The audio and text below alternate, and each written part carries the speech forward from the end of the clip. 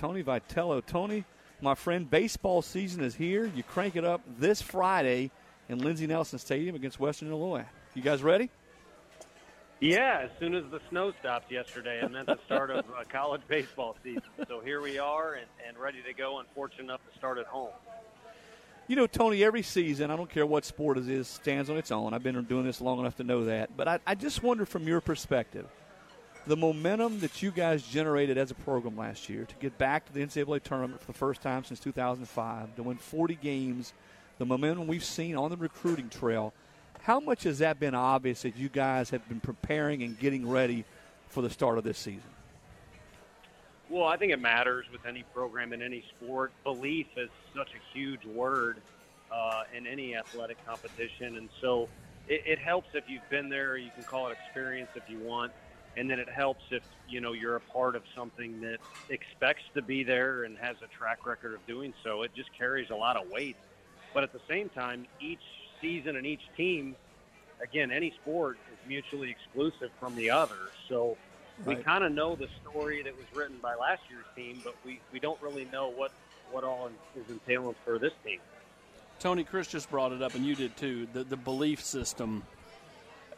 When you can start to see that tide turn a little bit, how gratifying is that as a head coach who's taken over a program that had not had a whole lot of success in the last decade on the baseball diamond, to see the kids start to believe, to see results start to show up, and really, where does that kind of start to fester itself at? Well, the first thing that comes to mind is you get a chance to take a deep breath, and you can ask Coach Pruitt that. I'm sure he'd feel that way about halfway through the season, because it's such an important step, as you mentioned. And then the other thing is it's not under your control. Your coaching staff can instill and preach and give examples and all those things, but it's really got to be everybody in the building. And you see that when there's a new NFL coach or a new coach hired by the Cubs or whoever it might be, they start to try and change the culture to what they think is best, and then everyone either jumps on board or they don't. And it's not going to work unless a massive percentage or a very high percentage of the people are on board and do believe. Tony, it's Chris again. I've yet to see a baseball team equipped to go deep into the postseason that wasn't good and deep in its pitching staff. What do you like best about your staff as you guys get ready to start this season? Well, I like the fact that Coach Anderson's coaching them, and I like our catching.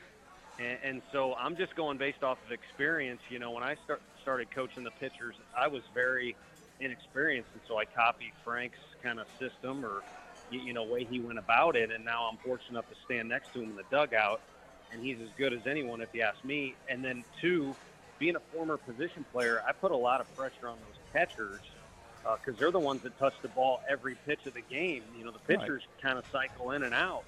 So I think we're very strong there. But the point you're getting at is we've got a lot of depth.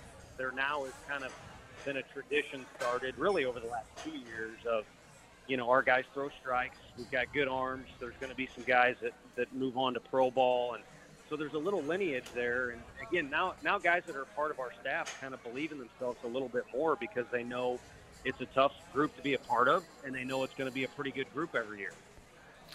You got some new faces this year, in particular some guys coming in from JUCO. What have you liked from those guys that you've seen in the fall and here in the February months as you get ready for the season?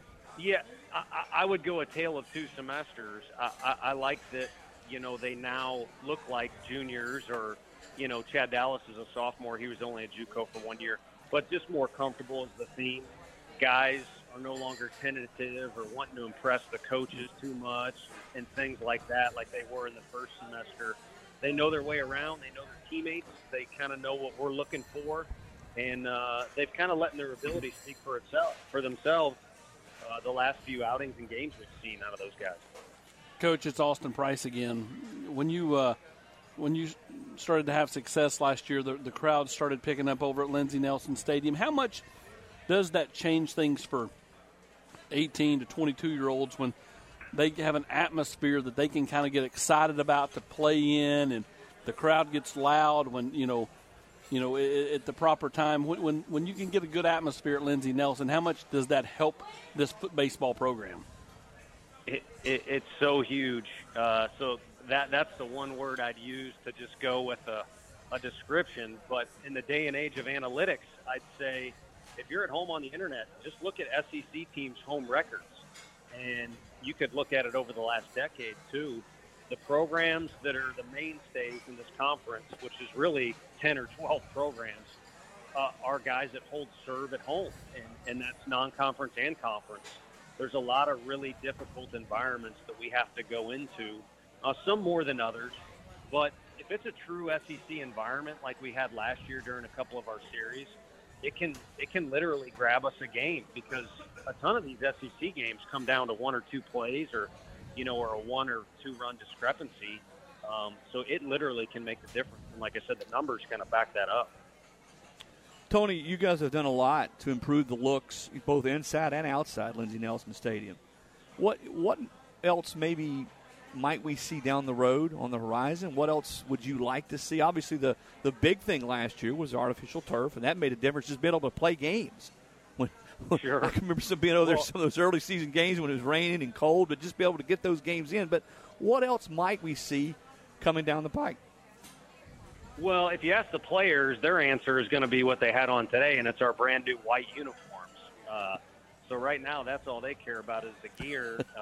They got some new white shoes, who actually Andre Lipschitz kind of helped us with those. But, white uniforms, and those guys are jacked up about those. So the fans will see those. But a lot of the changes that have been made are kind of in the underbelly of the stadium, and unfortunately not every fan can see that.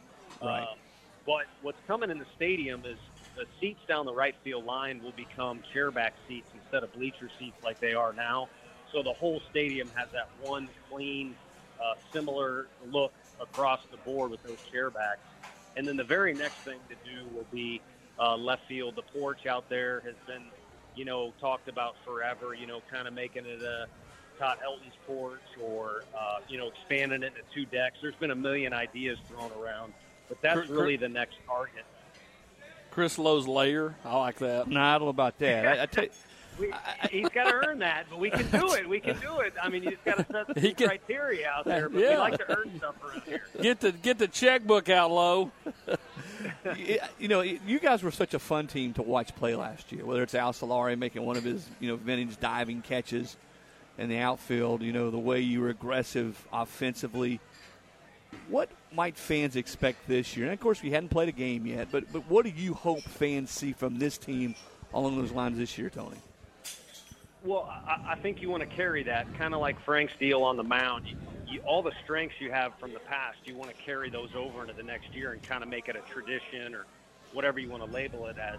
But I think what I like the best in the Clemson game that we played in the fall, of course we can play 2 fall games, was just the energy and the sincere interest in seeing each other do well. And that's such a powerful thing, and it's not anything we coached. I think we just got a lot of personalities, and they seem to kind of feed off each other. And that whole deal, if you can get everybody fired up for another man's success, because you got to use a lot of guys in baseball, and there's a lot of downtime in baseball, that's a massive weapon. And they showed that we had that in that instance. Now, can we keep it for 56 games is the challenge I've laid out to them.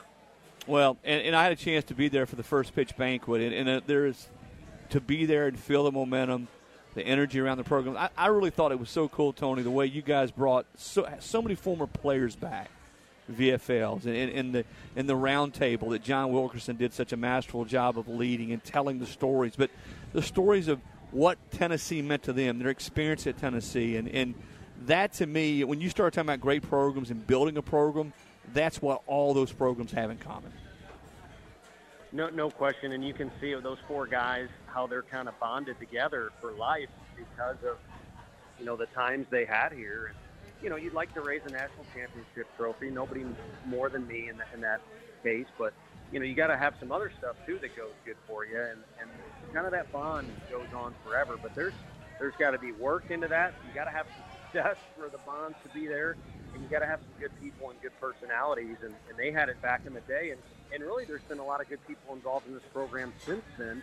It's just putting together that formula to win, the magic amount of games that, makes it a memorable season.